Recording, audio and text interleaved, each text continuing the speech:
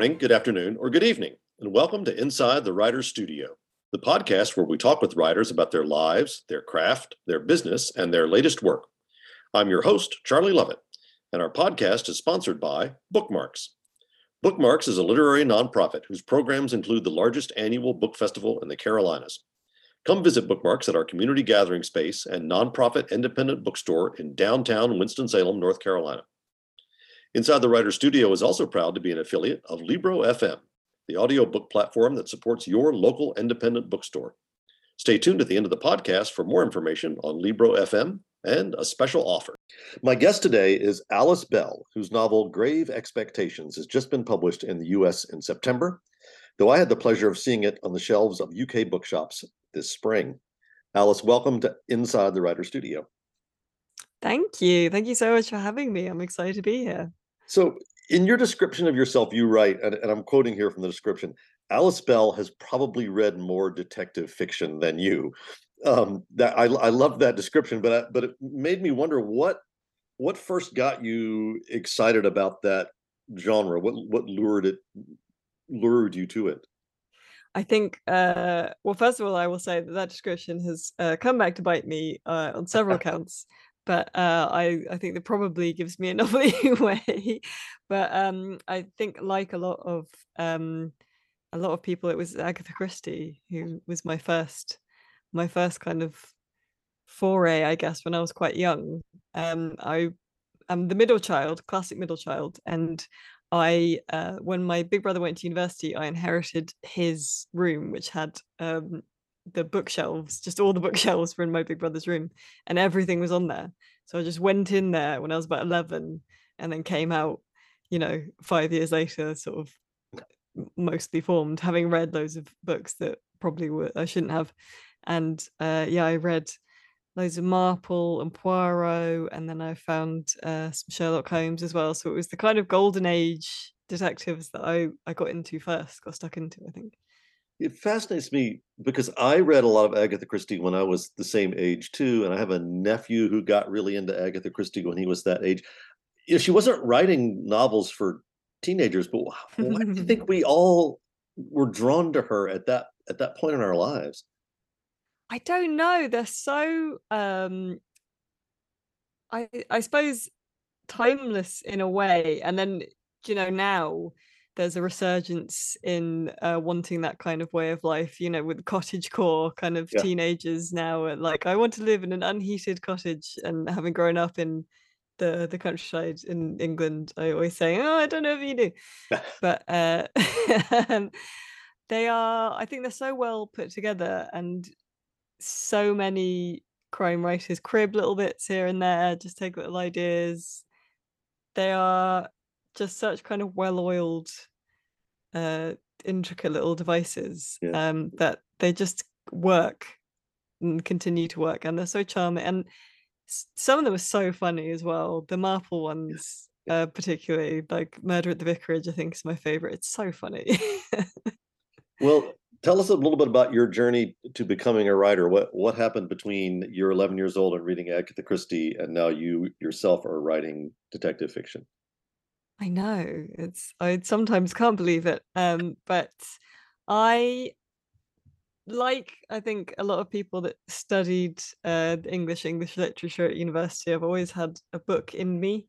I've always tried to write, and I think over the years I've tried to write things that I was trying to write genres that I was into at the time. So I've tried to write fantasy and stuff, but something about during lockdown, I was just reading a lot of sort of the grim kind of bloody serial killer slicing people up fiction, which I love as well. Like I would never, do that down. I think there's absolutely a place for that, but I just wanted something a bit lighter. And so then I started reading a bunch of cozy crime, and I wanted from that, I think it's a classic sort of you write the book that you're sort of looking for but can't find. I wanted something that was a bit more of what was cozy for me, I think. Yeah. But before that, I've been for 10 years I've been in games journalism, games media. So I write reviews of video games, which is completely the opposite end of the spectrum from Agatha Christie, really. I don't know. I mean, I could imagine a Miss Marple video game working pretty well. They've done a few, yeah, but in terms of herself, the style is quite Yeah, different, I suppose. But it does mean I'm very used to strong feedback from commenters yeah, and getting edited as well, which really does help, I think. yeah. So I'm actually working right now on a mystery novel, and it's a little bit meta and a little bit cozy. And one of the characters, the mystery writer in this novel, writes what she considers to be the rules of the mystery novel. And her rules Ooh. include things like you don't introduce a new suspect in the last chapter and things like that. And I'm curious to know if did you have a set of rules of sort of guidelines of like here are the areas in which I have to stay to make this sort of fair to the reader and to the genre.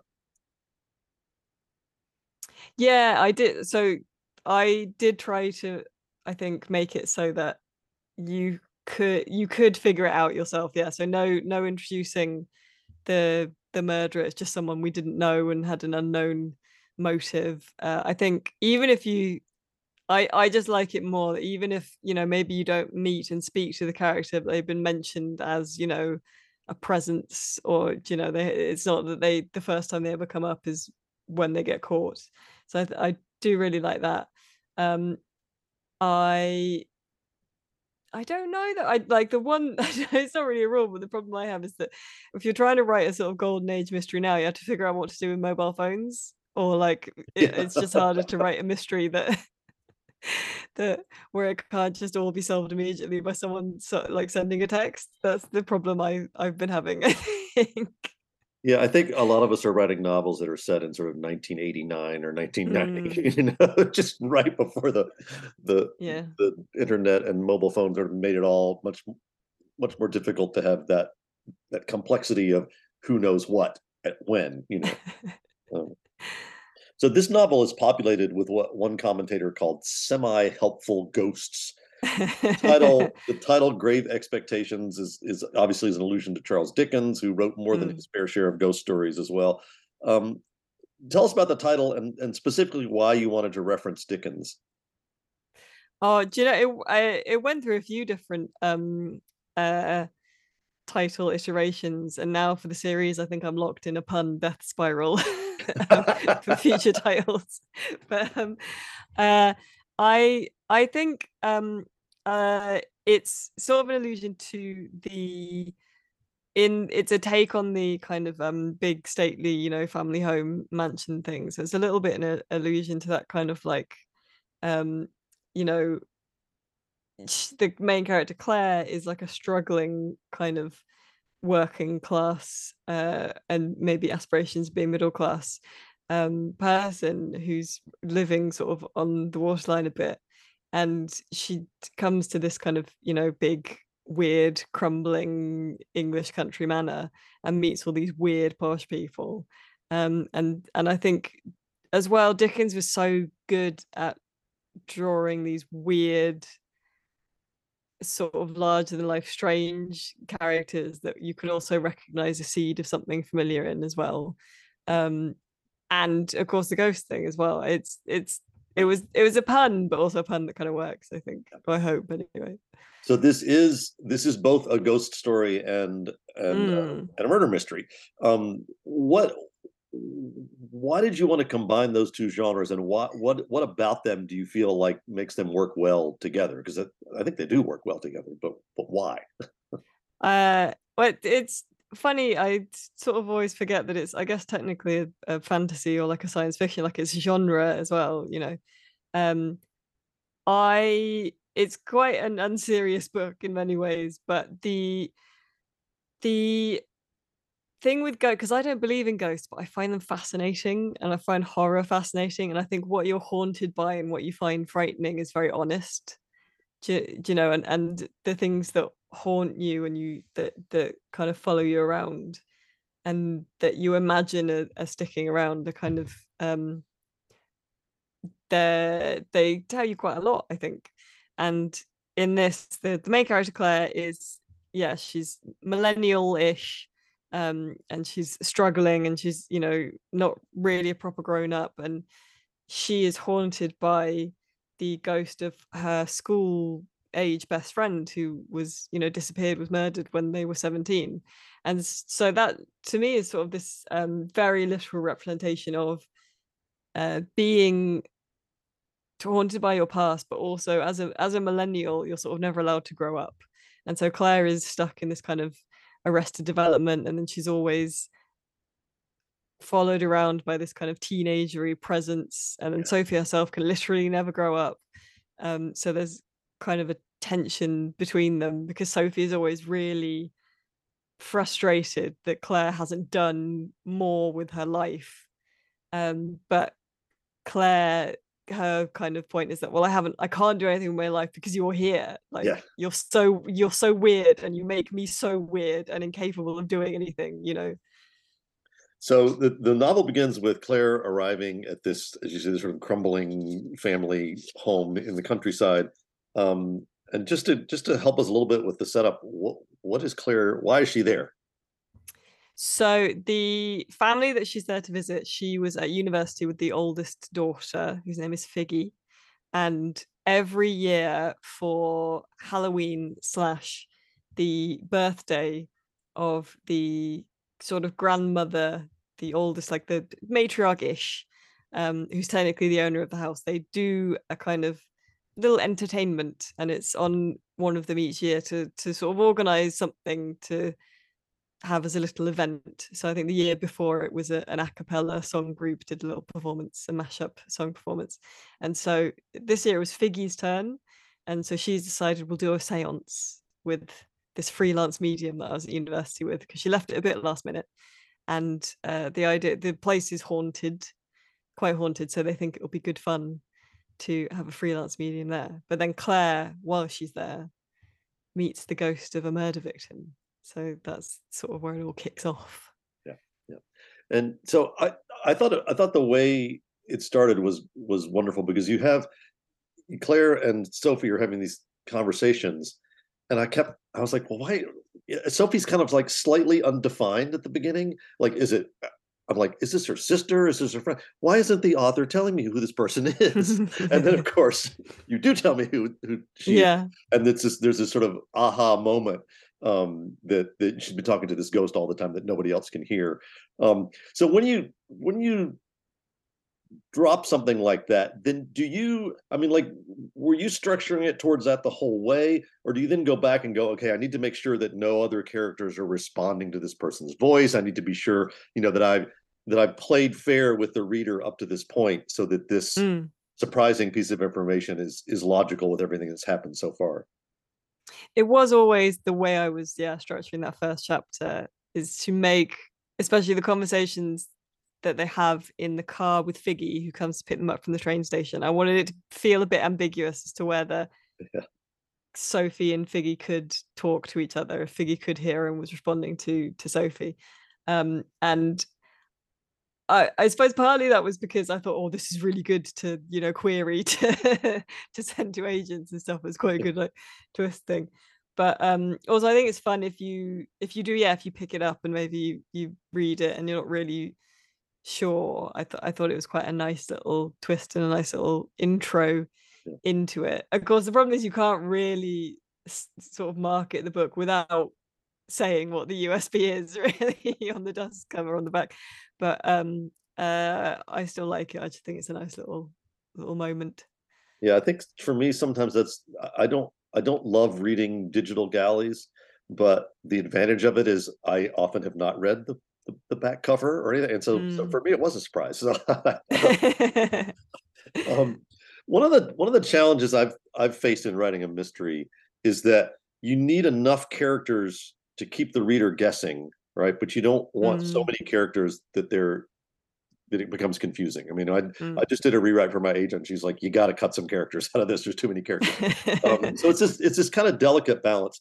Tell us about the ways in which you introduce characters to the reader so that they'll sort of stick in our minds and differentiate themselves from one another. It's funny, I've just had exactly the same conversation for the sequel with my publishers. It's too many people. You have to cut at least one of these couples.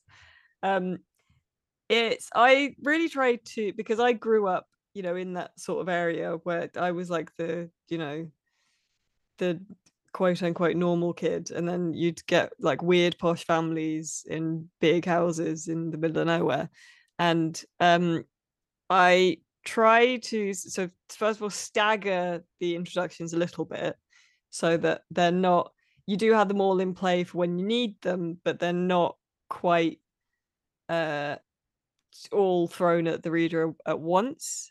And then you can remove some pieces from the board later on as well.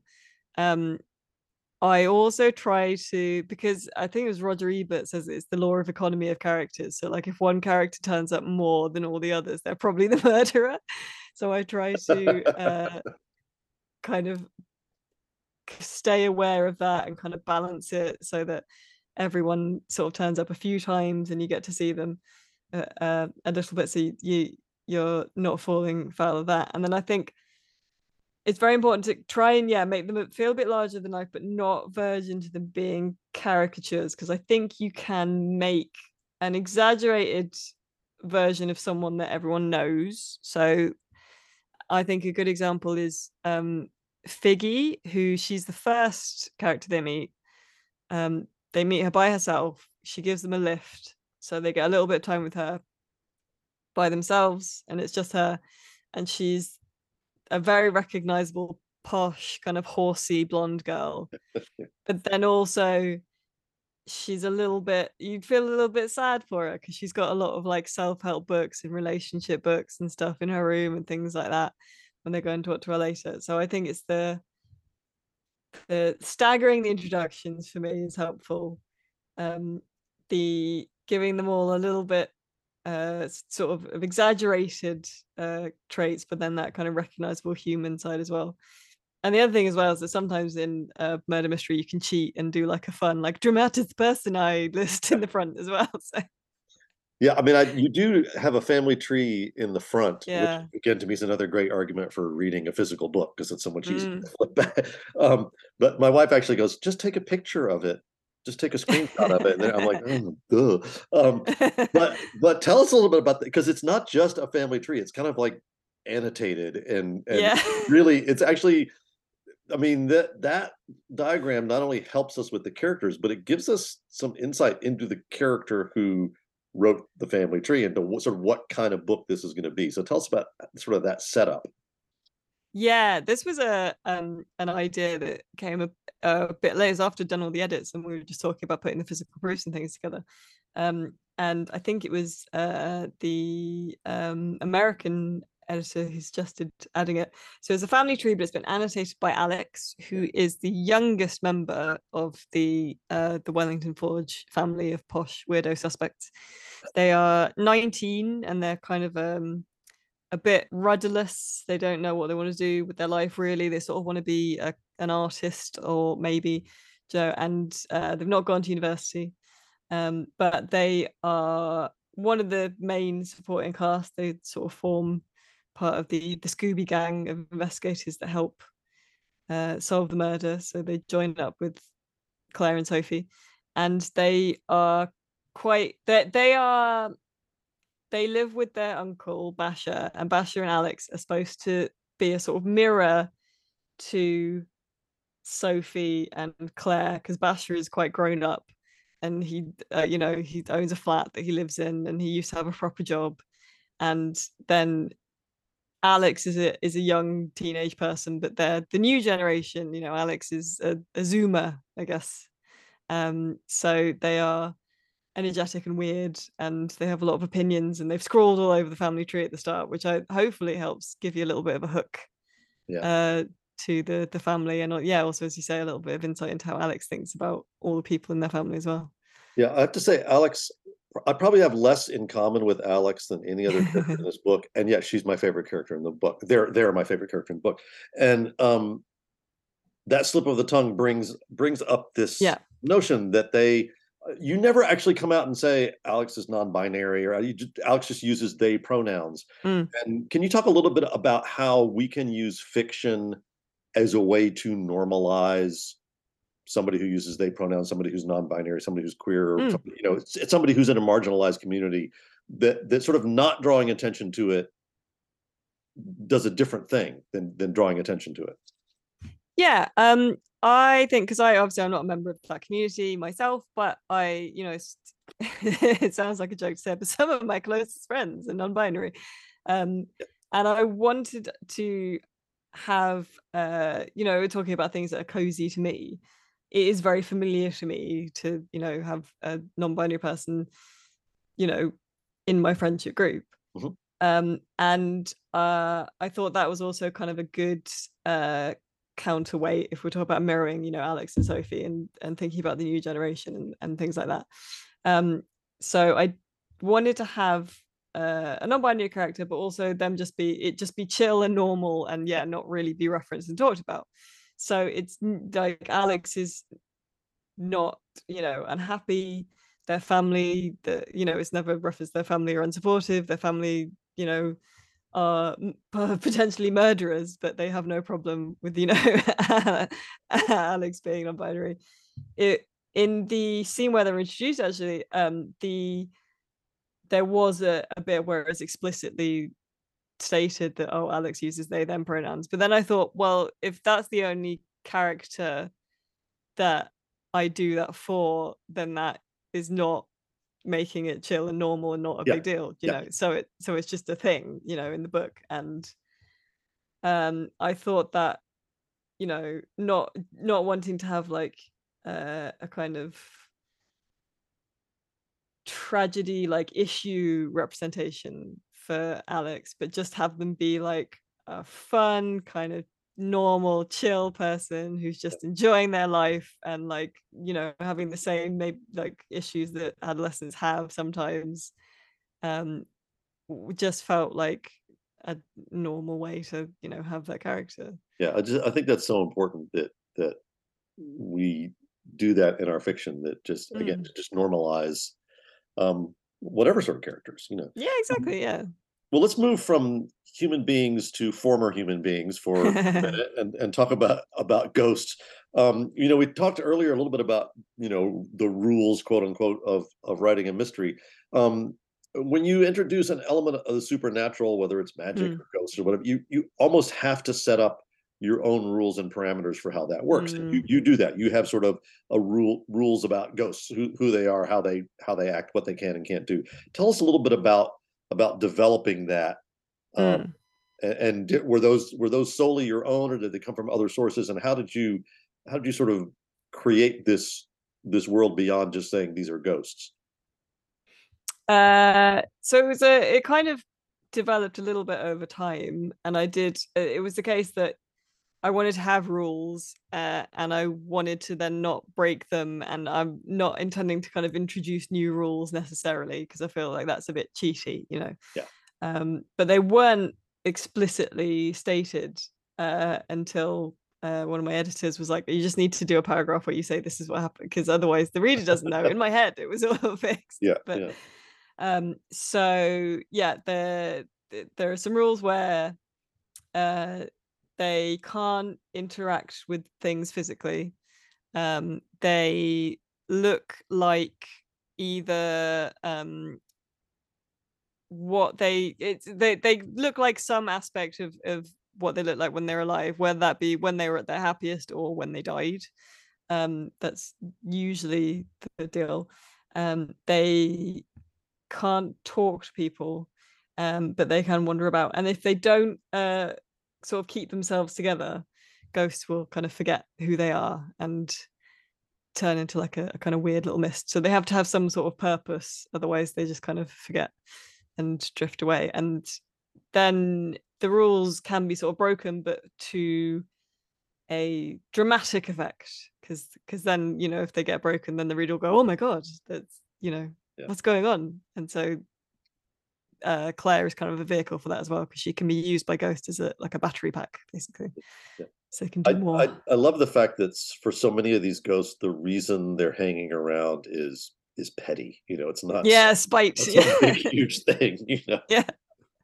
Well, because I think that that's most of our grievances are kind of petty, aren't they? Not many people have like a big reason for unfinished business. It's mostly because like nobody's looking after the rose garden properly or whatever. So did you read a lot of other ghost stories when you were developing this, or you just sort of completely on your own thought about how you wanted them to work? How do you see this fitting into other kind of ghost narratives in the English literature canon? So the one that I think about the most is called The Ghost of Thomas Kemp by Penelope Lively, which is a children's book that I loved when I was younger, and I go back to it quite a lot. And I like that because he's a poltergeist, but he's a very petty poltergeist, and he just kind of gets annoyed about stuff. And he's largely the conflict in the book is him trying to get the young boy who lives in his house now to kind of tell people how good and clever he is and do stuff for him. And it's all very petty stuff, and like he turns up and he leaves like a rude message on a teacher's chalkboard because he doesn't agree with the science and history being taught and things. It's just all very petty stuff like that, which I think is great. Yeah, yeah. Well, there's obviously we can tell from talking to you, there's a lot of humor in this book and in the way that you deal with the ghosts. But there's also some kind of, I don't want to say dark moments. I mean, there are dark moments, but the one that Yeah. really struck me is she says people would enjoy Marble Arch much less if they could see how many yellowing skeletons were sitting on the benches beside them. And of course, as you point out, this was the site of public execution. Yeah. Um, Talk a little bit about the burdens of Claire's ability to see ghosts and how those burdens kind of open up this world of history that most Mm. of us never really think about in our daily lives, especially in a place like London, or where there's so many centuries of history. Mm. I think one of the things that kind of started this really was I was thinking about, well, how if you because I wanted to do a book where the citizen detective was a medium who could see ghosts, and then I was thinking, well, if you could see ghosts, that would actually be kind of awful because it would affect every part of your life from day to day because people have died everywhere, Yeah, and not in nice ways. And then if you go to somewhere like London, the history of London is so bloody yeah, and now has been built over, with parks and nice, tourist attractions. Like imagine if you went to the Tower of London and you could see, the ghosts of everyone that had been beheaded there. And so I that was really just born out thinking like, yeah, God, it would be awful. And you would feel she like Claire spends a lot of her time basically not trying to make eye contact with yeah, ghosts because they so basically no one can see them and they're so desperate all the time to be heard and talk to people. And that's such a kind of weight, if you're that person, that's such a weight for you to have on your shoulders that you just sort of ignore it, I think, yeah. So when you begin a mystery, what comes first for you? Is it the characters? Is it the setup? Is it the murder? Is it the solution? I mean, a mystery writer has to present information to Mm. readers in a very specific order, but in what order does that information actually come to you? I so mine are quite character driven. I sort of usually start with the premise. So I want to I'm working on the second book now, and that is a sort of take on the sort of Lucy Foley style, big group of friends go on a holiday and someone gets murdered, and there's oh, there are some weirdos that aren't part of our group. Maybe they did it, and then so in this, the weirdos are Claire and Sophie, Yeah, basically. So, um, so then I start with that.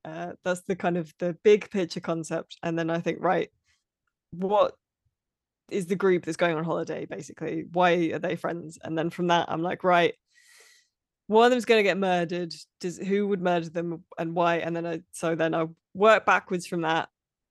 So this person gets murdered. This is who murdered them, and then around that, I sort of thread reasons that the other characters would want to murder them, and try and weave in, the red herrings and the other threads.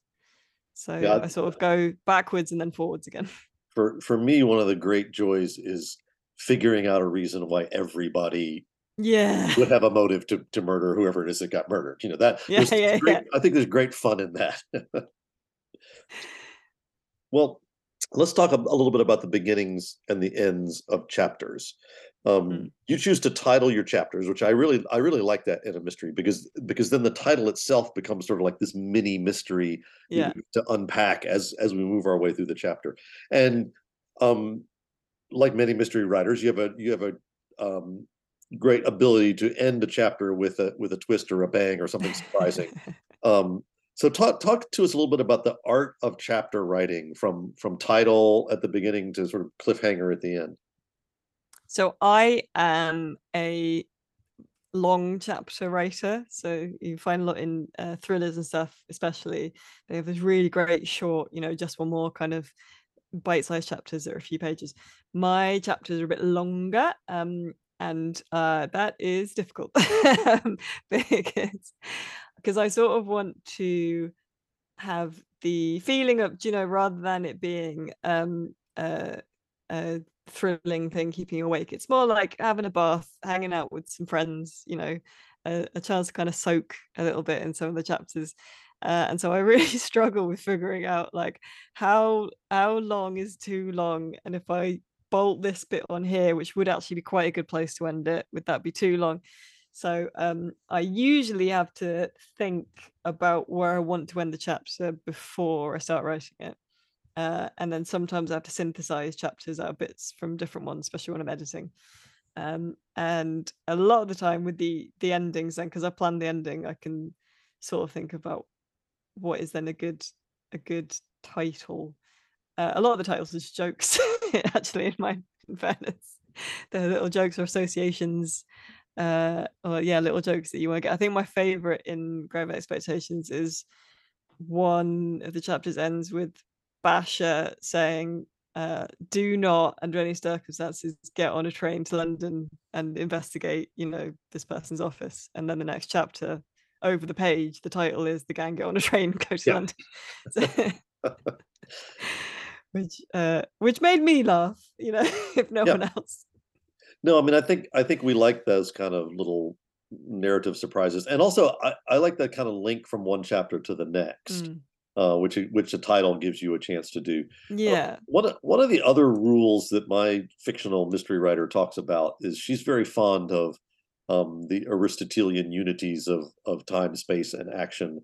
And one of the things I notice about a lot of mysteries take place over a pretty short time period, and in a pretty limited physical place. The country house out in the Yeah. to what extent did you want to try to sort of contain time and space in this book, or in any of the books that you foresee in this series? Well, in this one, I wanted it to take place a little bit longer space of time, but still have kind of an endpoint on it in mind.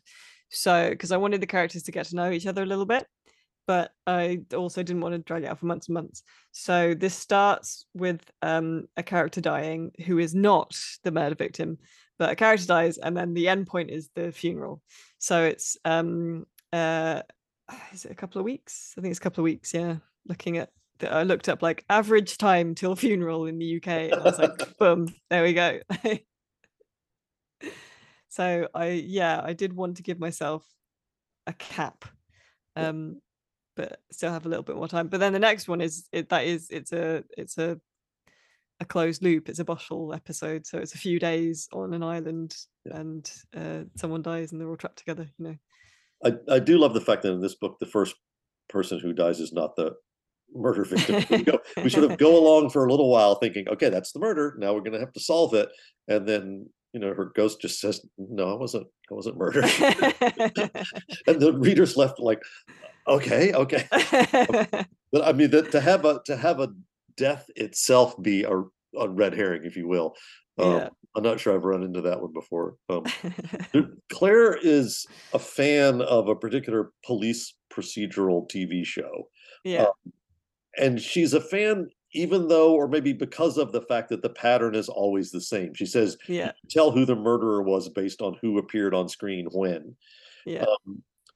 We seem to, but I mean, I think that's true of like almost every police procedural TV show. I mean, there's this ongoing joke in America that like whoever whoever's the top star, if they don't end up dead, then they're definitely the killer. Yeah. Why do you think we like those kind of patterns in our mysteries? What is it about? We want both the predictable and the unpredictable simultaneously, right? I love that's why I wanted to have a police procedural in it, and it's called Murder Profile, and it's just an amalgamation of all police procedurals, basically. Um, uh, but like, I think it's because it's comforting because you want the bad guys to get caught and to the day be saved and it be okay in the end. And in real life, it's kind of not like that always, and people don't get their comeuppance always. And so it's nice to have that kind of comforting rhythm where you can see someone get caught, and the good guys prevail. But after a while, yeah, you do want that little twist thrown in just to change it up a little bit. But I rewatch things over and over again that I've seen before just because I want to go on the same journey again. So and you talked about your Agatha Christie being an influence. Mm. Well, what about non-book mysteries? Whether it be a television show or a film, or is that a source that you look to also for, whether it be for structure or for character or for just seeing cool crimes? Yeah, a little bit. So I sort of cheat because it Midsummer Murders came from a book series, but I Yeah. love Midsummer Murders, which is long exhausted the books now. I think it's on like series 25 or something. I love Midsummer Murders because they have to come up with increasingly ingenious ways for people to die in this small English county, which they should do an episode about someone saying why is the survival rate, why is the Yeah. murder rate in I've this always thought small part of England Oxford's a so very high. dangerous town to live in. Exactly, yeah. Yeah, Morse is another great one. Yeah. Then there's Death in Paradise, which I love, which is about just like an English detective moving to Caribbean island and just solving crimes there and being uncomfortable. Um, and that's great as well because it has a really fun uh, opening credits song. So it'll like start with someone discovering a really awful murder and screaming, and then it'll go into like trumpets immediately. It's great. Well, one of the other characters that you've mentioned in our conversation is Basher. This is Alex's uncle, I believe. Uh, Yes. and Basher at one point suggests that Claire, because she seems to be good at these kind of things, should maybe join the police. And she says she would rather be dead. And she says, quote, giving voice to the contradiction at the heart of her murder mystery obsession. Tell us about both her obsession and the contradiction at its heart. So the millennial women love murder. A lot of people love murder. They love true crime. It's a huge thing. People love it. The reason murder mysteries are so popular, both in film and books and TV, and the Glass Onion and Knives Out are hugely successful, popular. The people love them, but then I think it would be disingenuous of me to write a mystery like this that is about uh millennials and younger people and bashers and ex-cop. I was like, I need to have someone who sort of knows what they're doing in there, so that's kind of Basher's role. He's the adult, but it'd be disingenuous to write it without sort of mentioning and at least gesturing towards the fact that there's an anxiety in my generation about the role of the police and how that figures into everything. Um and it's a weird one because so many mystery writers are ex-cops or they're married to cops or they're part of that world, but it's still true that people my generation and younger are just a little bit kind of leery of it these days. Yeah. And I think that's an important thing I don't think I should pretend that isn't the case, you know. Okay. Well, we like to end every episode of Inside the Writer's Studio with the same 10 questions. You should be able to answer each of them in just a few words, but hopefully it'll give us insight into you and into your writing. So if you're ready, we will begin. What word do you love to work into your writing? Wool. I'm following the comedian. So, oh God, what's his name? Stuart Lee, the comedian, works wool into all of his stand-up sets, and I'm trying to do the same thing. What word do you hate to encounter in other people's writing? Or moist. I hate the word moist. It never heralds anything good. Where's your favorite place to write?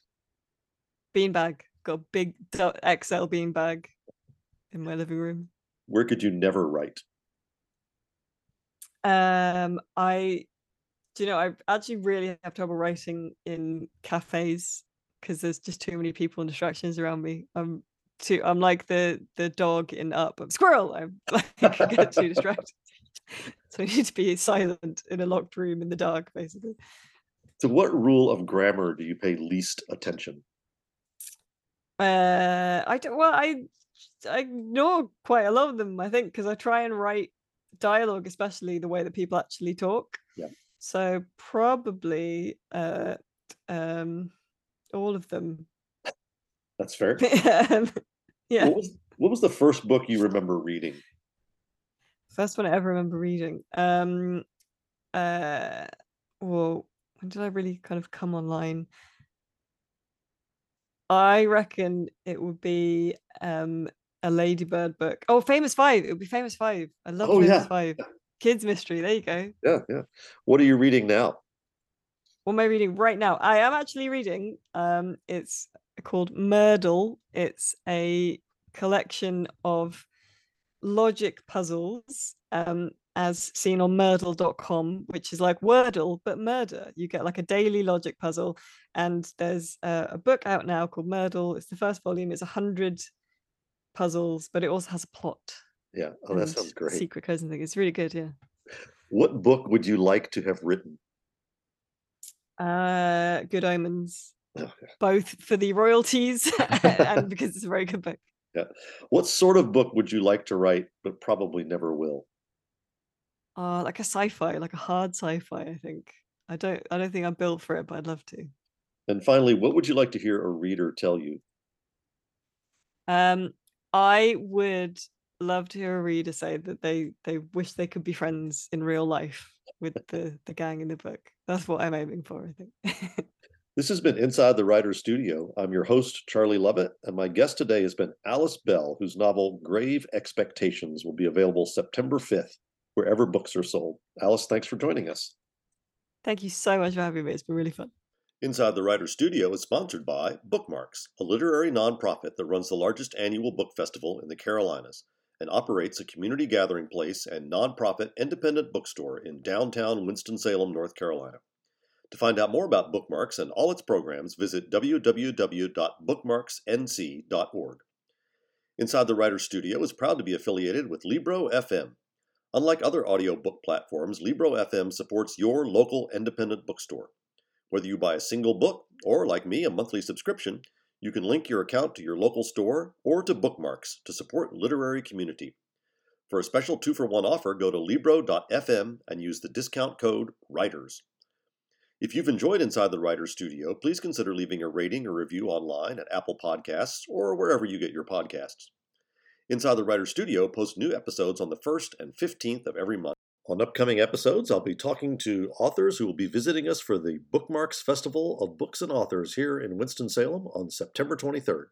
Until then, thanks for listening, and may you read with wonder and write with passion.